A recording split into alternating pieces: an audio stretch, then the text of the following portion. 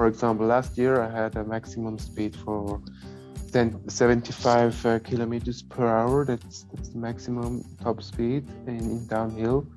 Same speed as I had with the old chair, but in tailwind. And last year we had headwind, so I think it's really a difference. Yeah. Hi, I'm Chris Whiteout. Welcome to Living It, the podcast where we join experts in the experience of being human. Be bold. Say yes to adventure. Say yes to living it. Hey, this is Chris Whiteout. We are going to talk to probably the guy who is changing wheelchair racing right now. So 4 gold medals in Tokyo, then including the marathon, then went and won Berlin, London, Boston, New York in the major series. Then Oita broke a world record, 1:17.47 that had stood for 22 years, breaking your countryman Heinz Fry's record.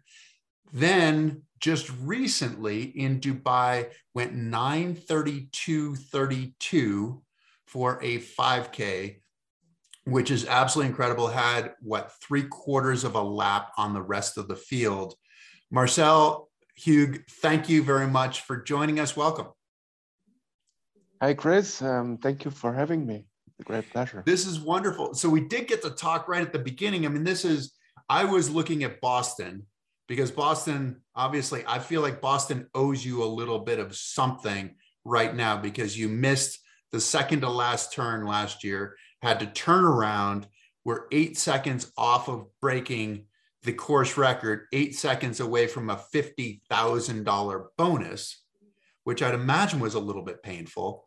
So, but then you just said that you have coronavirus, and so you're going great. You've got this big race. What is going on right now in your mind? Oh, it's difficult. What's going on in my mind? Yeah, I was in great shape, and then sadly I got coronavirus at the last days. So at the moment I stay at home. Luckily, it's not too bad. I got a little cold, but it's not too bad. But at the moment I stay at home, have no training. Just try to recover, and I hope I can come back to training soon. I also hope that I can make it to Boston. Hope I can make the travel and stuff. But at the moment, I don't know what's the plan, but I'm really looking forward. So you were saying that your quarantine would end on the 13th of April and then potentially fly on the 14th of April to Boston to race on the 18th. Is that if everything works the way that it's supposed to?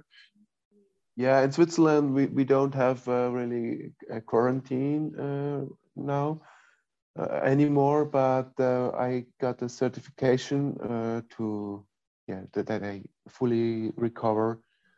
Should be on 13th of April. That's correct. And the flight is on 14th. But I think if I'm informed correctly, I have to do one more test 24 hours before the flight.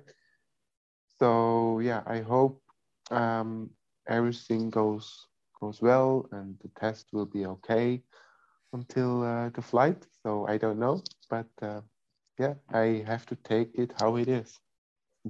Well, I mean, that's part of being an athlete too, right? Things are going to go wrong. You have to figure out how to deal with whatever goes wrong. And how can we take a step back? Because looking at what you've done, I mean, obviously you rose. I remember seeing you as a young kid with the silver helmet, the silver bullet thing, starting on, and you had some of the big guys, the big Swiss guys with like Heinz Fry and Franz Niedelspach, who were kind of in front of you, but coming onto the scene. And then you've risen to the top of the world. But then at 35 and now 36, you've gone to an entirely different level where you're rewriting what's going on in the sport. How have you been able to do that in your mid 30s? What has happened? That's a good question. I really don't know. Last year was just a crazy year for me with the Tokyo Paralympics. It was just a great year for me. So many things happened. In the beginning, with the Paralympics, I was in great shape. I had a new wheelchair, which definitely gave me a big boost, which is a great thing, which was a great project to be involved for me. So yeah, that was a great thing and gave me a boost also mentally. And then it came one step after another. I had one race coming to next race and everything went perfect. So I got a lot of confidence too, I guess. And yeah, I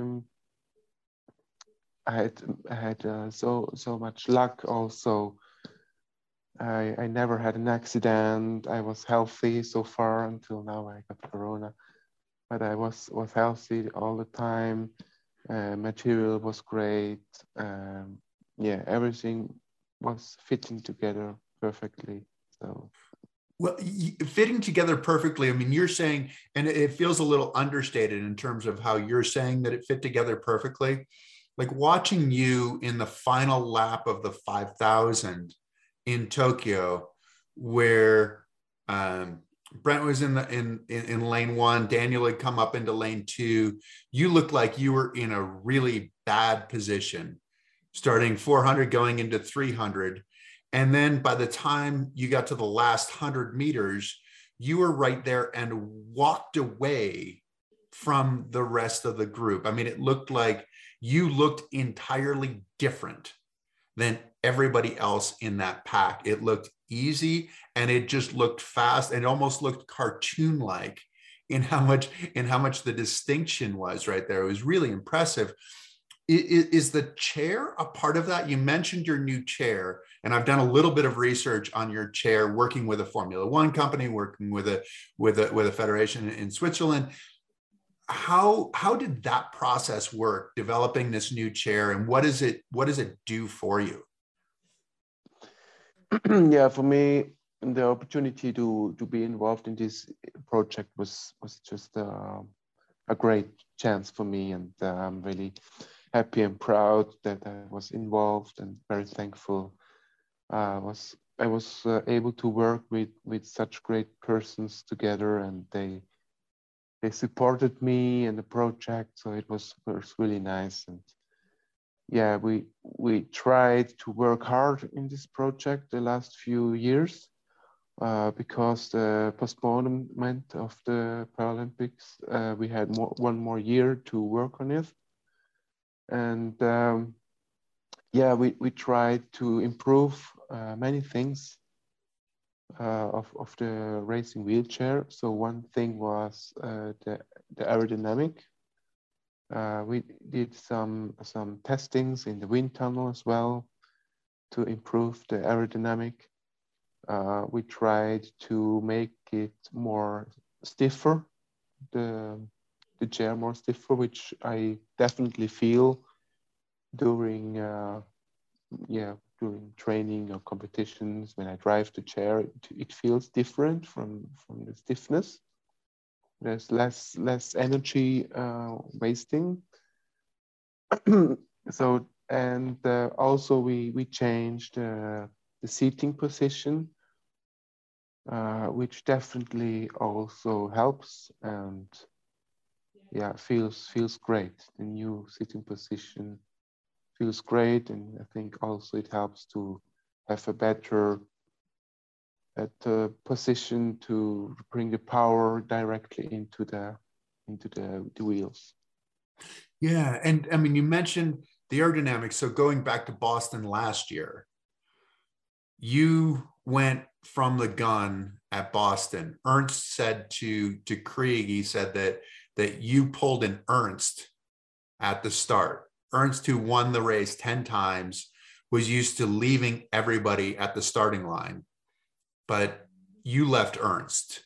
You left Aaron Pike. You left some of these guys who go really well downhill. is your aerodynamic situation, is it that much better now than it was before? That now, because you also don't weigh as much as those two guys. Yeah, I think there is a difference. Yeah, there is. For example, last year I had a maximum speed for 75 kilometers per hour. That's the maximum top speed in downhill. Same speed as I had with the old chair, but in tailwind.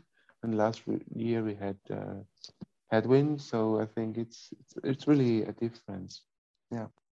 That's a really big deal if you're going the same speed into a headwind, because you were going for a course record in less than optimal conditions. I mean, you ran the course record back in 17, and I know that those were great conditions because I was actually in that race and ran my fastest marathon didn't go, mostly downhill, but I know how good those conditions were in 17, and the conditions last year were not very good at all. How about the power? I mean, you talk a bit about the seating position, and it looks like you are on the ring longer and are getting more out of it. Whereas where before, sort of on the clock, you were coming off at like 7 o'clock, and now it looks like you're coming off closer to 9 o'clock on the ring. Is that something with your seating position? And is that actually true? Am I seeing what you're feeling? I'm not sure if this is a difference from the sitting position. I guess I always had, or tried, at least I tried to have a long push on the push rim, also in another wheelchair. I think that's maybe not a big difference, I think, from the new sitting position. Okay, interesting. All right, but so breaking Oita 1:17:47, breaking Heinz Frei's record that had stood for 22 years. What did that mean to you? Because how much was he a mentor to you? And I mean, kind of growing up in this Swiss group, right, where you guys have some dominant athletes, but you don't have a huge team. Yeah, I mean, this record means really a lot to me, because yeah, it's historic. It's very historic. It's a very old record, more than 20 years old. So yeah, to break this world record is really special, and marathon is it's something, a special distance, which means a lot to me.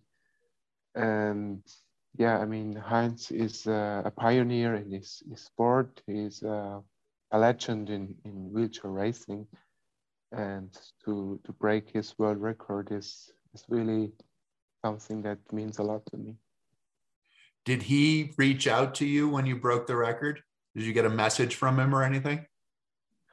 Not directly, but I saw him at an event afterwards. So, and then he congratulated me. Yeah. It's got to be pretty amazing. I think that within the wheelchair racing community, most people put Heinz at the top of marathoning, right? Just in terms of who he is, in terms of like level of injury as well, how he pioneered the sport and just did some amazing things and loved to train. What for Boston, and I know right now Boston is very much up in the air for you with regard to coronavirus and all this and everything, but do you have any idea in terms of tactics? I would imagine as you were approaching the race, you were thinking of breaking the course record, but now with coronavirus, maybe not quite as much. But tactically, are you still thinking about trying to take it from the start? Yeah, it's still my a goal. Yeah, it was a goal to break the course record. It really depends on the weather conditions, from the wind direction. But anyway, I think one key factor is it the downhill, first downhill. It's very important to have yeah, the fastest possible downhill. So I have to put all my energy in this downhill, and then we will see what happens. We'll see how big the group will be, and then how much energy I have got left also after this coronavirus. So I don't think too much of tactics now, but the downhill will be definitely a key factor in this marathon.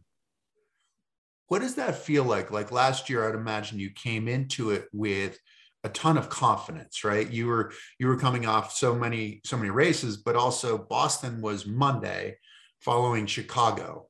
And following Chicago, you and Daniel Romanchuk had come to that last hill, and he out sprinted you on that last hill to take the only major marathon that you didn't win last year. When you go off the front at the beginning of a Boston, you know that those hills are there somewhere later. What does it feel like as you're going through? Are you worried about that he might be close enough that he could take advantage of those hills, or how do you feel about it? Yeah, I was just trying to go as fast as possible in the downhill. Knowing that my chair is good in aerodynamics. And then, I was just hoping that maybe I can make a gap already after the downhill. And when I looked back after the downhill, I saw already that I have a big gap, and that there was a relief, of course. And then I think when I have a gap, I just have to try to keep my pace. But you're not getting any feedback during the race, right? You're not like a cyclist where they have the coach in their ear and the coach is telling them what's going on behind them. You're kind of going, and you have no idea. To a certain extent, you might be able to sort of hear when they start cheering for the next person, if they're close enough.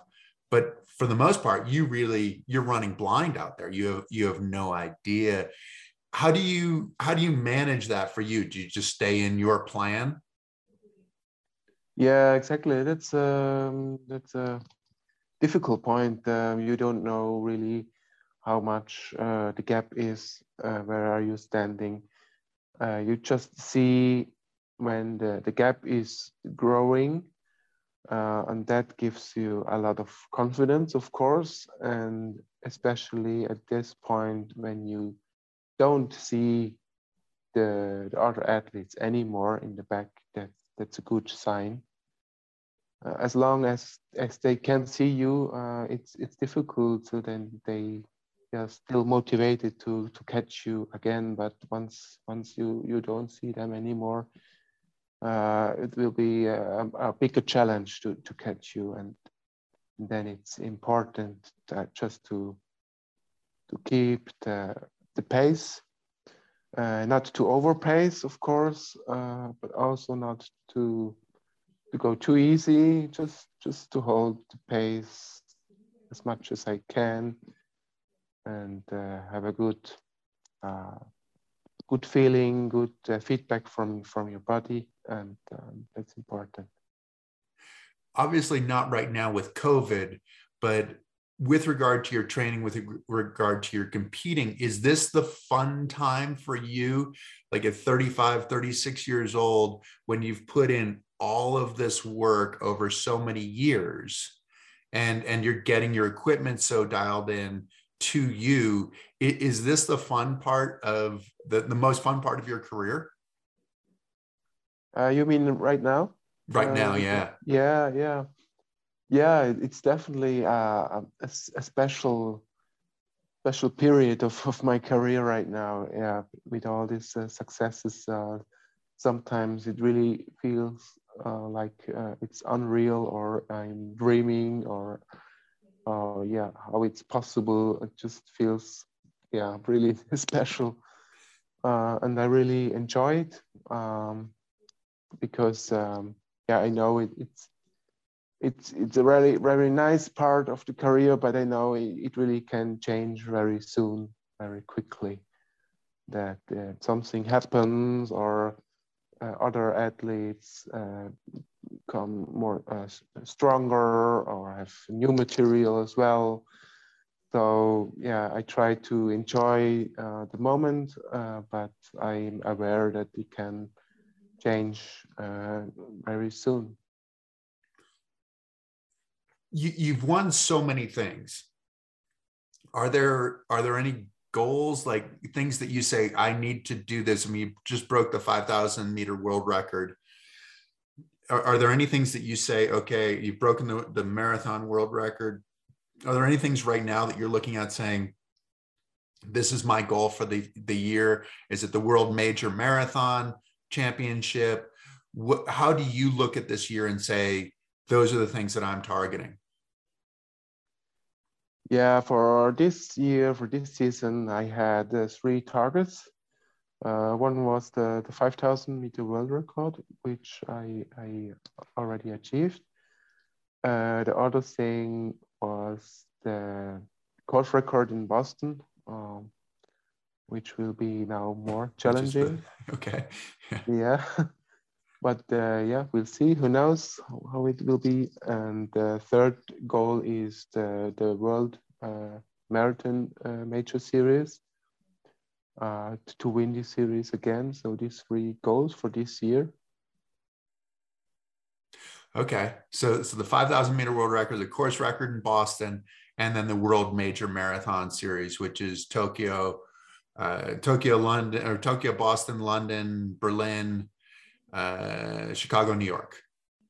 Those 6 marathons, which is amazing. So can we go back just briefly just to the 5K, because I watched the 5K, and you had some great racers in that race in Dubai. I mean, you had like Proat in that race, who's won so many medals throughout the Paralympics, and you went off the front at the beginning. Was that your intention? Was to go off the front at the beginning of the 5K? I mean, you had like 5-10 meters in the first lap, stayed kind of like that for 800.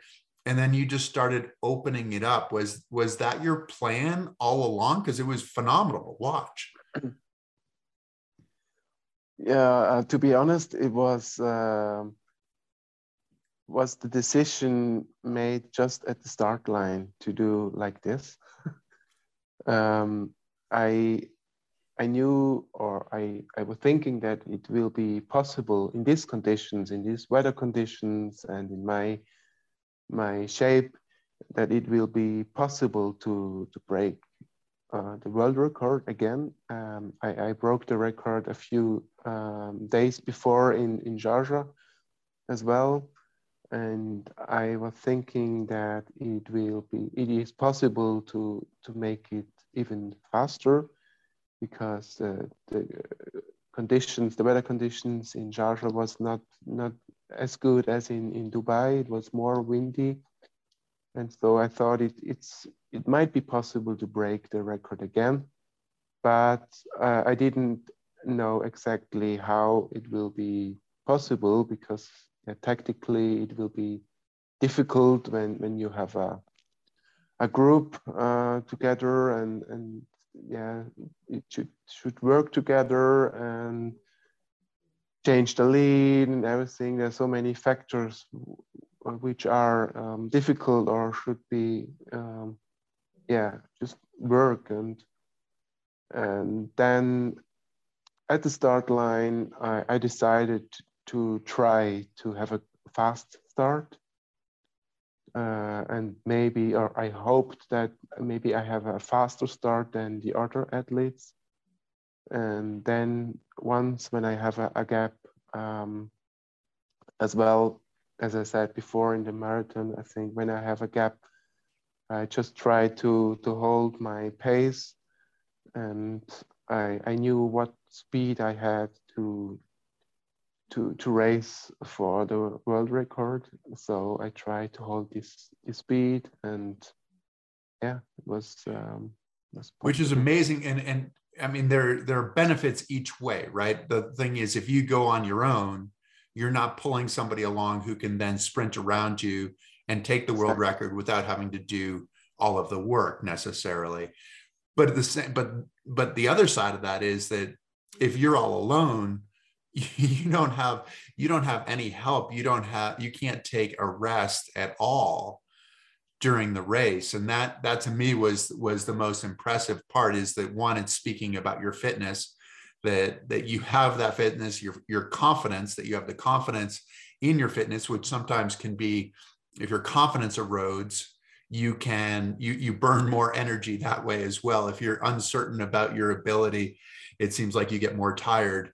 But just your willingness to put it all on the line and go fast. So it was really, really impressive to watch that. Well, Marcel, thank you for joining us even when you're sick. I hope, do you feel okay? Or did you test positive, or are you actually not feeling well too? I feel okay. I feel not really fit. I got cold and so, and I don't feel in very good shape. But I feel okay, and I looking forward to get well very soon. Okay, well, we hope that you recover quickly and that you don't lose all of this spectacular shape that you have created over the last years. Thank you for joining us. Thank you for taking the time. Good luck. We hope to see you in Boston. I mean, fingers crossed, and get well soon. So Thank you thank very you. much. Thank you for And thank you having to me. all of you for listening in. I hope you've enjoyed this. The greatest gift you can give us is to tell your friends, to follow us, to like us, tell people to tune in, and they'll get a great story. So we look forward to seeing the rest of you as well. Thank you for joining us. Please subscribe to Chris Whiteout Living It for more stories on the adaptive community, the Paralympics, artists, athletes, entrepreneurs, experts in the experience of being human. Also follow us on Spotify, Apple, Facebook, and Instagram. I look forward to seeing you next week.